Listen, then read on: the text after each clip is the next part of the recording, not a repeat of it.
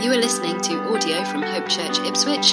For more information about our church, please visit www.hopechurchipswich.net. Good morning, everybody. I've got one little notice to give you before we get on with today's message, and that is that as we've looked at and as Tom mentioned in his video, we're a church that's growing. It's a great privilege to be part of a church that God's building and growing. As many people have come through our doors in the last few months, people have come to know Jesus, put their trust in Jesus, and so people are looking to get baptized. The Bible says, believe and be baptized, as John mentioned just now. And to that end, we want to help people understand what is baptism, to answer questions you have. Why are some people baptized, some others not? Why, as a church, do we not really consider baptizing babies? That sort of thing. We want to help people understand. So if you're interested in looking into baptism, on Thursday this week at 7:30, for about 45 minutes in this building downstairs will be a looking into baptism session, okay? So it's Thursday the 4th of May. It's Star Wars Day, if you ever heard that before. May the 4th be with you. So come, don't forget that. If you're interested in baptism or you know somebody else that is, then invite them along to look into it with us together. Just finally, before we get going, I want to pray for healing. We've done this a bit lately. We've seen God heal people. Last time I preached, I prayed just before we started that God would come in healing power. And somebody said to me afterwards that they had pain in one half of their body for months. And as we prayed, it disappeared like that.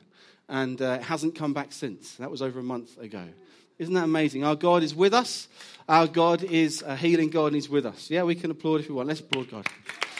Isn't it great to be part of a church we believe in and know and experience the presence of the living God? So I'm going to pray again now for people. If you're experiencing pain in your body somewhere, you've got an injury or you've got an illness, maybe you get headaches, why don't you just focus on that and receive now as we pray. And as I prayed this morning before church, I felt that God put on my heart people with mental illness and anxiety and fear. And I felt that God even said that He has got the ability to change neural pathways. Do you know what that is? That when people have addictive tendencies and they keep choosing and choosing and choosing something, it's almost like a river or a pool that overflows and makes a river. And the water will always go that way. And it's like that in our brains. If we choose and choose and choose, we will always start to go that way. And God says there are addictive behaviors that He can change the neural pathways supernaturally. So I'm going to pray for that now. Let's just focus. If you want those around you to pray, lay hands on you, that's fine. You can lay hands on yourself. Father, we just thank you that we are part of a living body. Lord, we thank you that we are standing in Jesus. Lord, we are not hopeless here. We're not just shouting to an empty sky. We are the people that God inhabits by His presence. And Lord, we know that your healing presence is with us right now. We know you have the authority over the principalities and powers, and we stand in you, so we have authority. Our words have authority. So Lord, we call on your name. We call on your healing power. I pray that you would come against back pain now in Jesus' name. I pray you'd come against problems in legs now in Jesus' name. I pray you would heal bad eyesight and painful ears in Jesus' name. I pray would you end headaches that are ongoing now in Jesus' name. Lord, I do pray for that neurological problem where people have addictive tendencies or maybe just constantly go to fear and depression. Lord, break that now in Jesus' name. I pray, Lord, you have the power to set the captives free. You have the power to bind up the brokenhearted. So, Lord, we call on that power now. We say, enemy, flee in Jesus' name. You have no place here. We are the people of God. Get lost in Jesus' name. Amen. Amen. If anything happens to you, let us know because we love to feed back to people to grow faith. We're a people that know the active and wonderful healing power of Jesus. Amen. Right, so we are going to be speaking about, is God your promised land? We're looking in the book of Exodus, and I am indebted to Mike Wilkerson, who wrote this book called Redemption. We see in the book of Exodus a story, a pattern of redemption, the redemption of God, how He works redemptive plans for His people.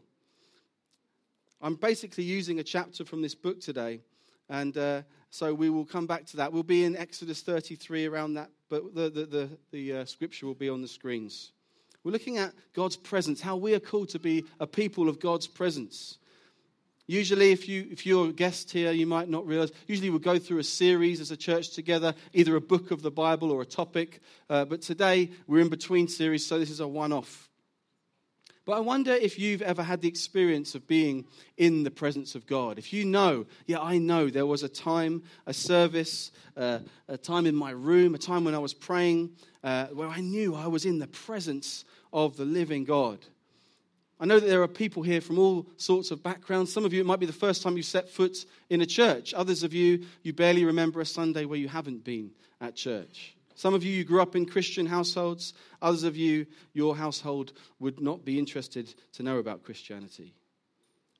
Maybe you feel like God is constantly with you. Or maybe you feel like you used to know that, but it's been a long time since you felt God's presence. It may have left you disillusioned or numb. You may feel quite cynical. You may even think back to experience of being in God's presence and think, I think I was just having a good day.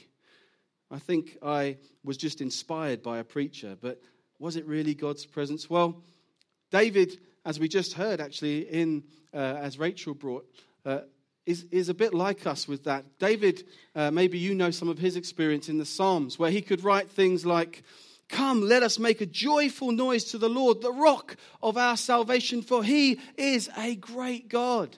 And things like, "The Lord is my shepherd, I lack nothing."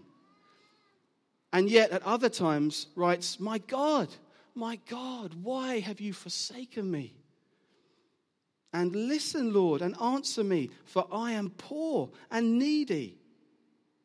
At times God feels close, at other times he feels absent or distant.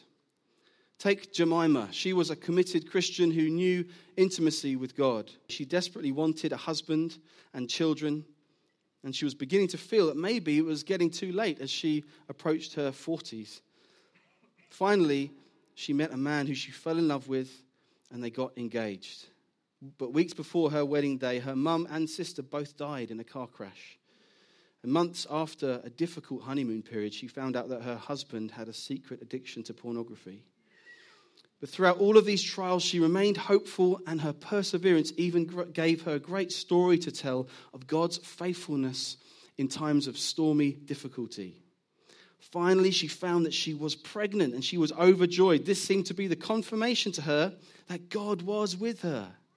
Sadly, she miscarried the baby and found that with this final blow, it was all too much to handle. She became disillusioned and found that the only way to make sense of her circumstances was that God had abandoned her, which was the most painful thing of all. The presence of God overwhelms us. It brings us peace and joy and even euphoria. In God's presence, we feel alive. But if God seems to be absent, if God seems to be distant, it can be unbearable. It can be so hard to take when it feels that He's not present in the way I want him to be present. It can feel so painful.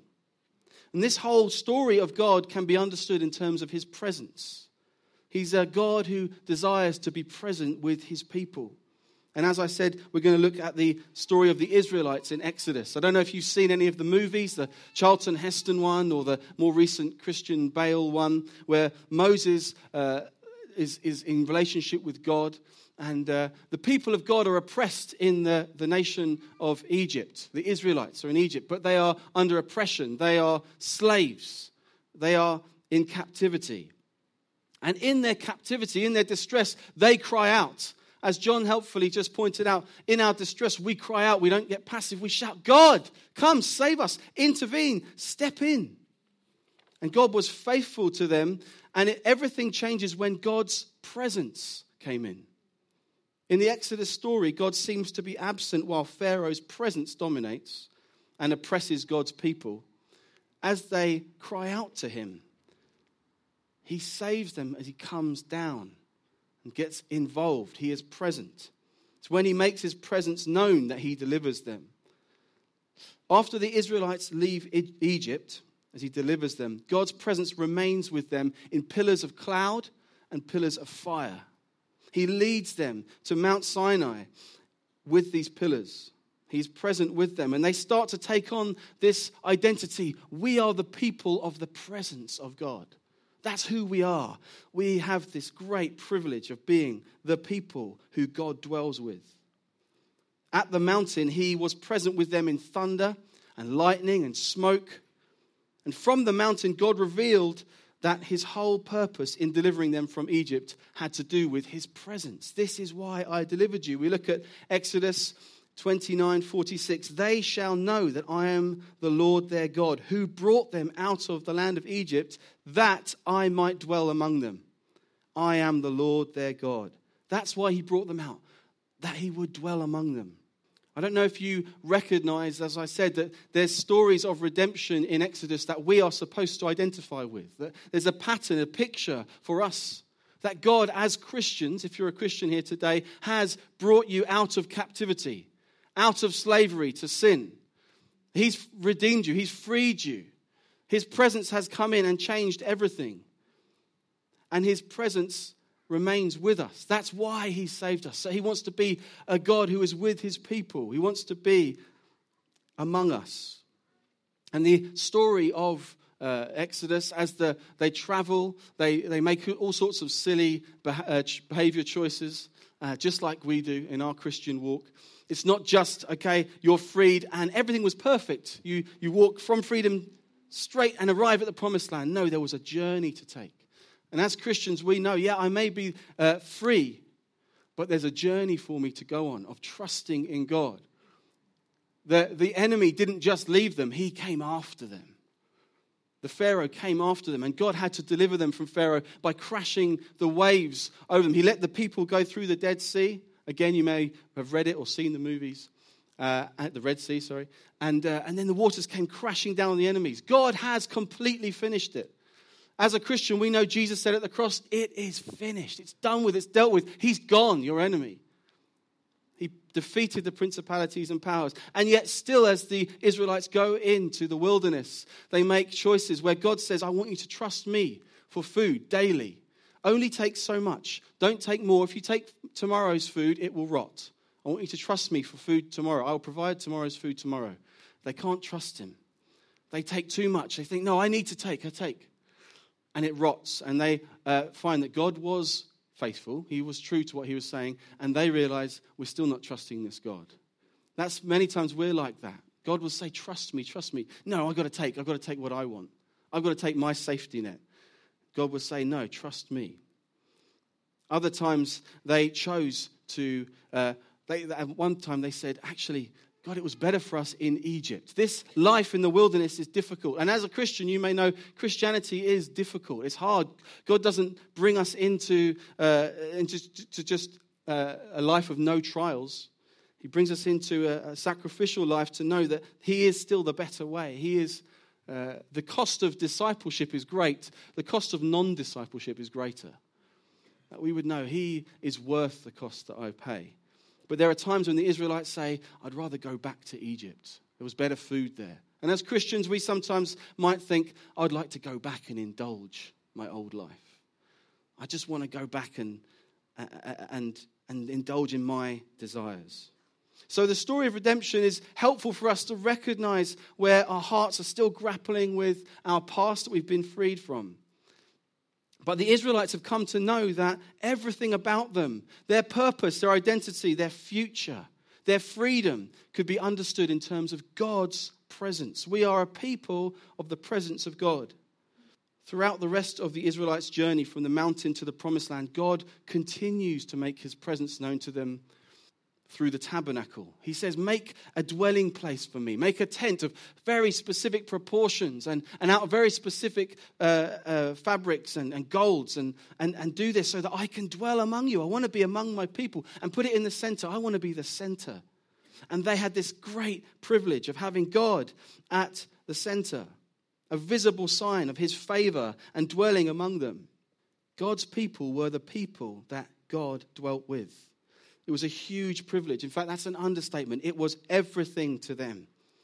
He was their savior, their provider, their deliverer, their strength, their redeemer. Their whole world was wrapped up in being in the presence of God. God and the people then made a promise to each other. God said, okay, you're going to be my people. I'm going to be your God. Can we agree on this is how that's going to look? And they said, yes, we can.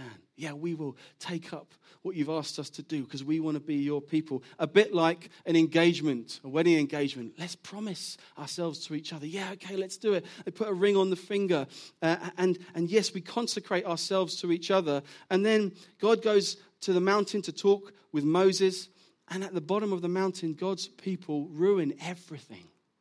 The Israelites ruin everything. While he's gone, they panic. He's never been gone for more than Moses has never been gone for this long. We don't know what to do. Where's the presence of God? And they make a golden calf to worship.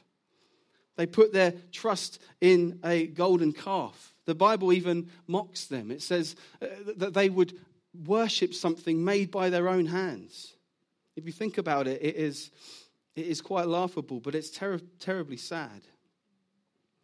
And yet we can be kind of sympathetic with them in that moment when we think, I need peace, I need joy, I need value. And we don't see God as near. We will quite quickly make something else to be the alternative to God's presence. I need my rest. Where am I going to find my rest? I will make something else my rest. I'll find my peace. I'll find my fulfillment in something else. We sang today, I'll serve no other God but you. We can sing that on a Sunday and then we can walk out of church and within hours we can be serving another God. Because we don't push into the presence of God. We don't push into, no, he is my satisfaction. He's my fulfillment.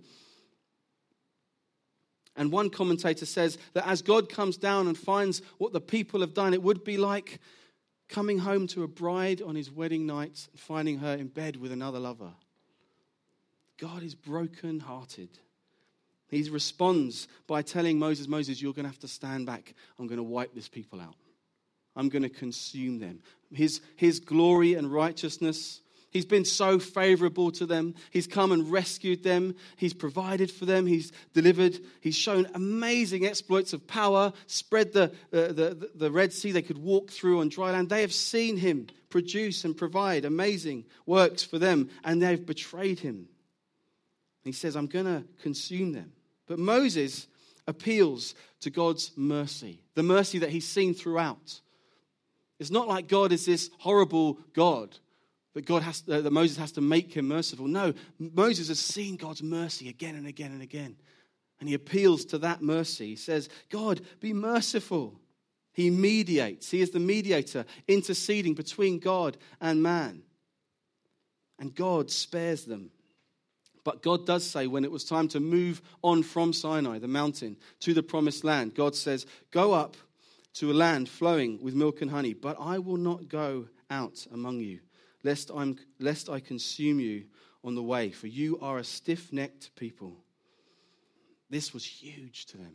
It's huge when the people of God, the people of God's presence realize everything we're wrapped up in is being pulled away from us. The gravity of the disastrous consequence of their action hits them so hard they go into mourning as if someone's died. If God's presence is not with us, we're at the end of the road. This isn't just a setback. We are at the end of the road. There's no point in continuing.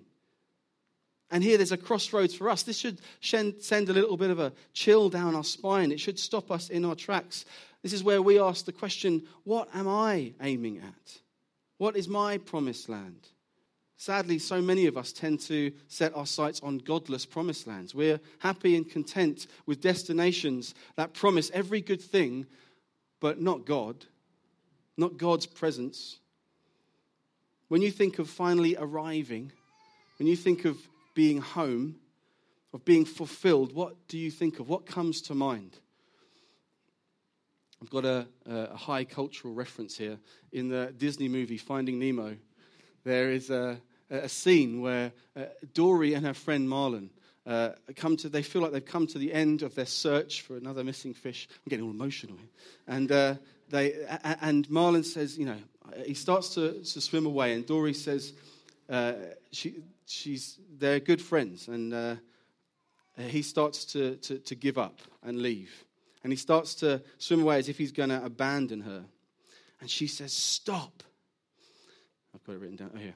She says, stop. Please don't leave me. No one has ever stuck with me for so long before. When I look at you, I am home.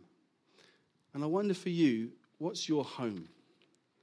What's your rest? We all find our rest in something. We all find our home in something. Perhaps you strive for something. You know, when I get that thing, I will be at rest. I will be at peace. When I'm freed from this addiction, I will have found fulfillment. When I'm free from anxiety and fear, when I have that healing, when this annoying disease or pain has gone, then I will be fulfilled. Maybe it's, I want a happy marriage, then I'll be fulfilled. Or I want to be successful in my career, then I will be happy. I want true love, and then I'll be fulfilled. Maybe I just want to be happy. I'm not asking for a lot. That will be fulfillment for you. Some of us, it's, I want to be valued. I want to be respected. And then I'll be fulfilled. When people look at me and think highly of me, I will be fulfilled. We all look for rest in something. Maybe it's best indicated in what your picture of heaven is. If you think of heaven, the Bible teaches that there is a heaven. If you have a picture of heaven, what do you picture? Well, John Piper gives us a great challenge here. He's an author, a preacher. He says this: if you could have heaven with no sickness and with all the friends you ever had on earth and all the food you ever liked and all the leisure activities you ever enjoyed and all the natural beauties you ever saw, all the physical pleasures you ever tasted, and no human conflict or any natural disasters, could you be satisfied with heaven if Christ were not there? That's a challenge. To a Christian heart, that should be a heavy challenge. If you're completely free from the thing that you hate about yourself, that you want to be free from, if you were fulfilled emotionally, spiritually, relationally, and sexually, would you be fulfilled without Jesus? If you were finally assured that your friends and family loved you completely, that they're completely for you, they're completely trustworthy, they think highly of you, they're never going to hurt you and cause you any pain, would you be satisfied without Jesus? So many people, unfortunately, think that Christianity, well, I think that God is there to help us get to where we are going. I think God is here for my use, and He'll help me to know how to behave along the way. We fall into it, and we get satisfied with what some people call moralistic therapeutic deism. It's a therapy for us, make us feel better about ourselves. It involves a deism, a deity, a God. And it involves some morals, but it really is my therapy. And it consists, or it can be explained by maybe these 5 points here. Number one, a God exists who created and orders the world and watches over human life on earth. Okay, no problem there. Number two, God wants people to be good, nice, and fair to each other, as taught in the Bible and by most world religions. Number three, the central goal of life is to be happy and to feel good about myself. Number four, God does not need to be particularly involved in one's life except when God is needed to resolve a problem. And number five, good people go to heaven when they die. And you may not have really thought that any of those is an issue, apart from the fact that none of them include being the people of the presence of God. That we live with the presence of God, that in Him we move and have our being. In Him we live and move and have our being, it says in the Bible. But look at the grief-stricken Israelites. They're not happy for God to go and leave them and say, you must go on, but I'm not going with you. They're not happy with that. They're not content with that. They go into mourning. They go into despair. Doesn't look anything like moralistic therapeutic deism. We need God. We need the presence of God, a good marriage, healing from your pains, freedom from anxiety and sin. They're not wrong. They're fantastic. Yes, but they are gifts that are to be enjoyed, wrapped in the much greater, all-satisfying gift of being in God's presence. It's the gift of God Himself. God's presence is the gift of God giving Himself to us. I wonder if you think, if you're honest, if I'm honest with myself, I've been needing this stuff. I've been looking at the stuff, towards the stuff. Another high culture reference from me here, the sitcom Friends. I don't know if many of you saw that. Unfortunately, there was a time in my life where you probably could have started a quote from anywhere of the 10 seasons in Friends, and I could have ended it for you. Hopefully that's not true anymore. But there's a scene where Monica and, what's his name? Chandler, they've got married, and they go to, they're going on their honeymoon. They arrive at the airport, and there's a couple just in front of them that get to the desk before them. Some of you know it already. And this couple are on their honeymoon as well. And the clerk at the desk, she says, "Oh, you're on your honeymoon. I can bump you up to first class." And they say, "Thanks, that's lovely." And Monica and Rachel behind them going, they arrive at the desk. "We're on our honeymoon too." She says, "Yeah, okay. Can you do anything for us? Can you do your little trick?" She says, "Sorry, that was our last first class ticket." So they miss out on it. So they're going through the airport and they see the other couple going into the first class lounge where all the nice privileges are. So they try and sneak in and they actually get kicked out and they missed it. And then they arrive at their honeymoon destination at the hotel. And would you believe it? This couple arrive just in front of them again.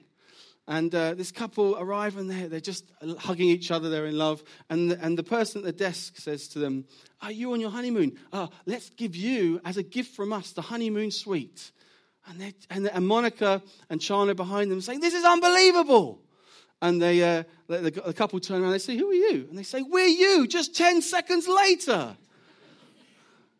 And the woman turns and says to them, "We don't need the stuff. We're just here to celebrate our love." And Chandler looks at his wife, looks back and says, "We need the stuff." And I wonder if you're honest with yourself, you've been looking for the stuff instead of wanting to celebrate your love for God, instead of looking to God and saying, "You are enough for me." We sing the song, "How deep the Father's love for us, how vast beyond all measure. He should give his only Son to make a wretch his treasure." How can I look at Jesus on the cross in all the pain, with the wrath of God being poured out on him for my sake, and look back and say, "I need the stuff"? How can I do that? I want him. I want to be a person that is in the presence of the living God. He's enough. The Bible says, in him are streams of living water. You see, we don't just get peace from God. God is our peace. He gives us himself. We don't just get joy from God. He is our joy. He gives us himself. He is our hope. He gives us himself. He is our love. He gives us himself. Where do we find freedom? Where the Spirit of the Lord is, there is freedom. So it isn't wrong to want freedom from sin or healing from wounds or joys in life, but it is that all of these things come to us in God's presence. He is the greatest gift that he gives. Psalm 87 says, "All my springs of joy are in you." All my springs of joy are in you. If I go on from your presence into frivolities that are fun and great, I've lost everything. And this is what the Israelites knew, and Moses pleaded with them again. And God said, "Moses, I'll remain with you, but not with the people." Moses replied, "If your presence will not go with us, do not bring us up from here. For how shall it be known that I have found favor in your sight, I and your people? Is it not in your going with us, so that we are distinct, I and your people, from every other people on the face of this earth?" Moses is essentially saying, if you're not with us, what's the point? If he's not with us, what is the point? That's what makes us who we are. We've got to recognize this. Without God, we are nothing. We have no identity. We have no purpose. And God was amazingly merciful and kind and turned to Moses and said, "This very thing you've spoken, I will do. For you have found favor in my sight, and I know you by name." God was merciful and kind. He knew Moses. He had a friendship with Moses. Moses was the mediator. Why did God relent and agree to go with the people? Was it anything the people had done? No. It was Moses. Moses interceded. Moses was the mediator between God and the people. It wasn't anything that they had done to get there. So because of God's mercy and patience and grace and kindness, the Israelites would continue to know, yes, we are the people of God's presence. We're still the people of God's presence. Hallelujah. And they recognize it, and they go on to say, yes, we still can have confidence. Little did they know that thousands of years later, there would be one who would be born that would be the embodiment of God's promise to be with man. Jesus Christ came to us as Emmanuel, God with us. Everything that God had promised, that they held on to, these promises, Jesus came to fulfill. Jesus embodies all the mercy, the grace, peace, joy, steadfast love that abounds from God's character and anchors his promises. The one that I was talking about, all these promises of God being with his people, dwelling with his people, are fulfilled and seen in Jesus Christ. And Jesus, like Moses, became the mediator between God and man. Nothing that we have done has made us deserve God's presence. It's what Jesus did on our behalf that makes us able to go into God's presence. He made a way where there was no way. He made peace with God and gives us access to God's presence. Now we can come to the throne of grace, the Bible says, with confidence. We can draw near to the living God. With confidence, we can say, Our Father. We take that so for granted. It's ridiculous. We can call the God of heaven and earth our Father. I was praying this morning, worshiping, and it brought tears to my eyes. So I can say mine. I can say that. He is mine. There's ownership for me. He is mine because of what Jesus has done. And Jesus, in his generosity, says, when you pray, pray our Father. He's not saying you can pray to my Father as well if you want. No, he's saying, come and pray our Father. Be part of this. I've made a way for you. And if that wasn't enough blessing, God has done even more to make his presence known to his children. God sent the Holy Spirit to dwell with those who are in Christ. If you are in Christ, the Holy Spirit dwells within you. We've become the tabernacle where God's Spirit dwells. We are the tabernacle. He lives in us. He couldn't be any nearer. It may feel he is distant, but he couldn't be any nearer. He'll never leave us or forsake us. Hallelujah. He will never. Jesus has done the work that needs to be done. He will never leave us. Nothing, the Bible says, can separate us from the love of God. You've got to let these words sink in. You can sit there and let them go over and think, oh, that was a nice music this morning. Or you can say, I want to chew on this. I need to get this in, that nothing can separate me from God's love. It might feel at times, as we sang, I will choose to believe. In Christ, God has forever made his home with humankind. And the truth of this is life-changing. We know it is life-changing. We know it's amazing. But how do we apply it? How do we engage with this in our lives? He's shown up in history. Amazing. We know that he promises to be with us in the future. Amazing. But what about now? What about now in my struggles today? When we look at the Psalms, we find examples of such personal and present encounters with the living God. Listen to David in Psalm 16. In your presence there is fullness of joy. At your right hand are pleasures forevermore. In your presence. What joys is he talking about? Well, in this psalm in particular, he goes on to talk about protection and refuge, savoring all good things, delighting in an inheritance from God, finding counsel and wisdom and guidance and assurance of his final destination in God's presence. His grace is enough, as we sang. His grace is enough. You can think, where are you, God? I'm going through real struggles. And the Bible says, my grace is sufficient for you. In your weakness, know my strength. He can carry you.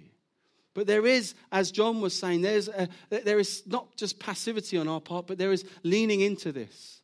There is pushing into this. Where do you know in your past, if you're a Christian here today, where do you know you experience God's presence? Perhaps it's in times of praise with other believers. Maybe you need to push into that. Or maybe it's just worship music. If you listen to it in headphones and just shut your door, maybe you just know, I just find I'm close to God. If that's the case, push into it. Make it a priority. If it is reading the Bible, my soul opens up and I just know God turning my heart of stone into a heart of flesh. And okay, do it then. Push in. If that's what gets you going. If you like reading deep theology, do it. If you like walking in the countryside and seeing creation and it melts your heart, do that. Do what it takes to be in the presence of God. Come on Sunday mornings because you're in the presence of God with the people of God. Don't deny yourself of that. Push into being in God's presence. Other Psalms describe experiencing the presence of God as the fortress, ever-present help in time of need, a deliverer who brings us into a spacious place. If you're someone who struggles with anxiety, doesn't that sound beautiful to think, oh, God brings me into a spacious place? All the chains fall off and I can know this freedom. I often feel closed in and God says, no, I can bring you into a spacious place. He's so kind to us. He's unchanging. David says that in God's presence he finds blessing, favor, honor, and that even one day in God's courts is better than 1,000 elsewhere. When God doesn't feel near, our faith is tested. We go through storms, our faith is tested. But there's a picture in the New Testament where Jesus is on the boat when there's a storm and the disciples are there and Jesus is with them. He's asleep though. And they panic and they panic in front of him. They wake him up and they're in distress. And Jesus doesn't say, oh, I'm sorry, I fell asleep. He says, where's your faith? Don't you know I'm with you? Don't you know I am for you? I'm faithful. And we do need to have faith that he is for us. Our faith is tested in those times. But we need to get this. Now listen, this is important. His presence is far more than the feeling of his presence. His presence is far more than the feeling of his presence. He is unchanging even when our feelings change all the time. We sang earlier, you never change, you never faint, you never falter. I choose to believe you for good. I choose to. If I don't choose to and I'm just passive, can I expect to be comforted in times of storm and trial? I need to choose to believe you for good in those times. Will we believe what we know to be true even when we don't feel it? For the Christian, God remains faithfully present always. As we said, he will never leave us or forsake us. Because we know on the cross, Jesus was forsaken so that we never would be. He went through the forsakenness so that we would never experience it. And in Christ now we know he is with us by his Spirit all the time. My heaven, my promised land is to be in the completely revealed presence of God. So is yours. If you're a Christian here today, one day there is heaven for you, and that is defined by being in the undiluted presence of God. But why wait for heaven when he's made himself available to us now? He's made himself present with us now by his Holy Spirit. We need to begin to experience the best of what the future holds right now. As that Finding Nemo quote said, when I look at him, I'm home. We need that to be true for us. When I look at you, God, I'm home. I'm home. In the storm, I'm home. In the good time, I'm home. When I look at you. And some of you may have never experienced the knowledge of God's presence before. You may be here for the first time today. We really want to commend this God to you. He's a God who comes to be with his people. That's how we know our whole identity is wrapped up in being the people of the presence of God. If you've never put your trust in Jesus, that Jesus made a way for us to come into this presence, you can do it today.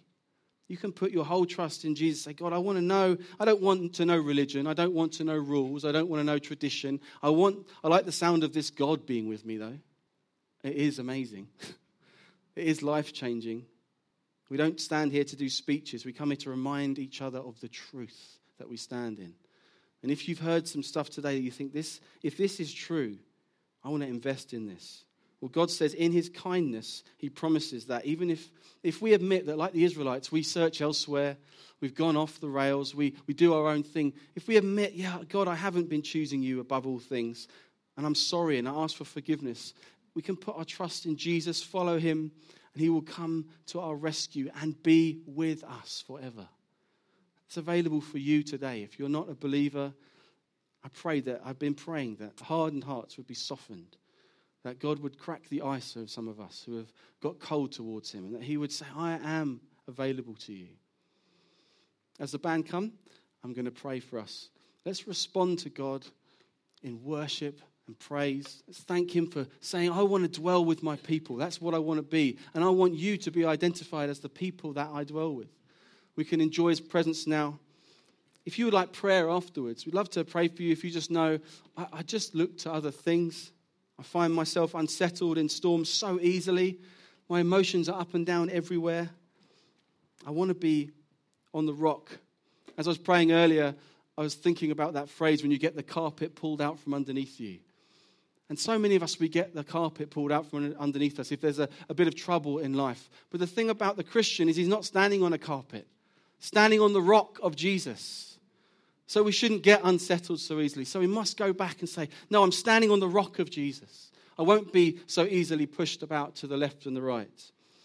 Let's enjoy that together as we respond. Your grace is enough. Lord Jesus, we just thank you for what you've done to make it possible for us to be a people of the presence of God. That you dwell in us as individuals, that you love to dwell in us corporately as your people. We pray, bless us. I pray, bless this town through your presence, through this church. Let us be a people who raise the name of Jesus. You said, where my name is raised up, I will draw men unto myself. We pray that many would come to know Jesus and be set free. They would find their home in you. In Jesus' name, amen. Thank you for listening to audio from Hope Church Ipswich. Please feel free to make a copy of this content, but please do not edit the content in any way.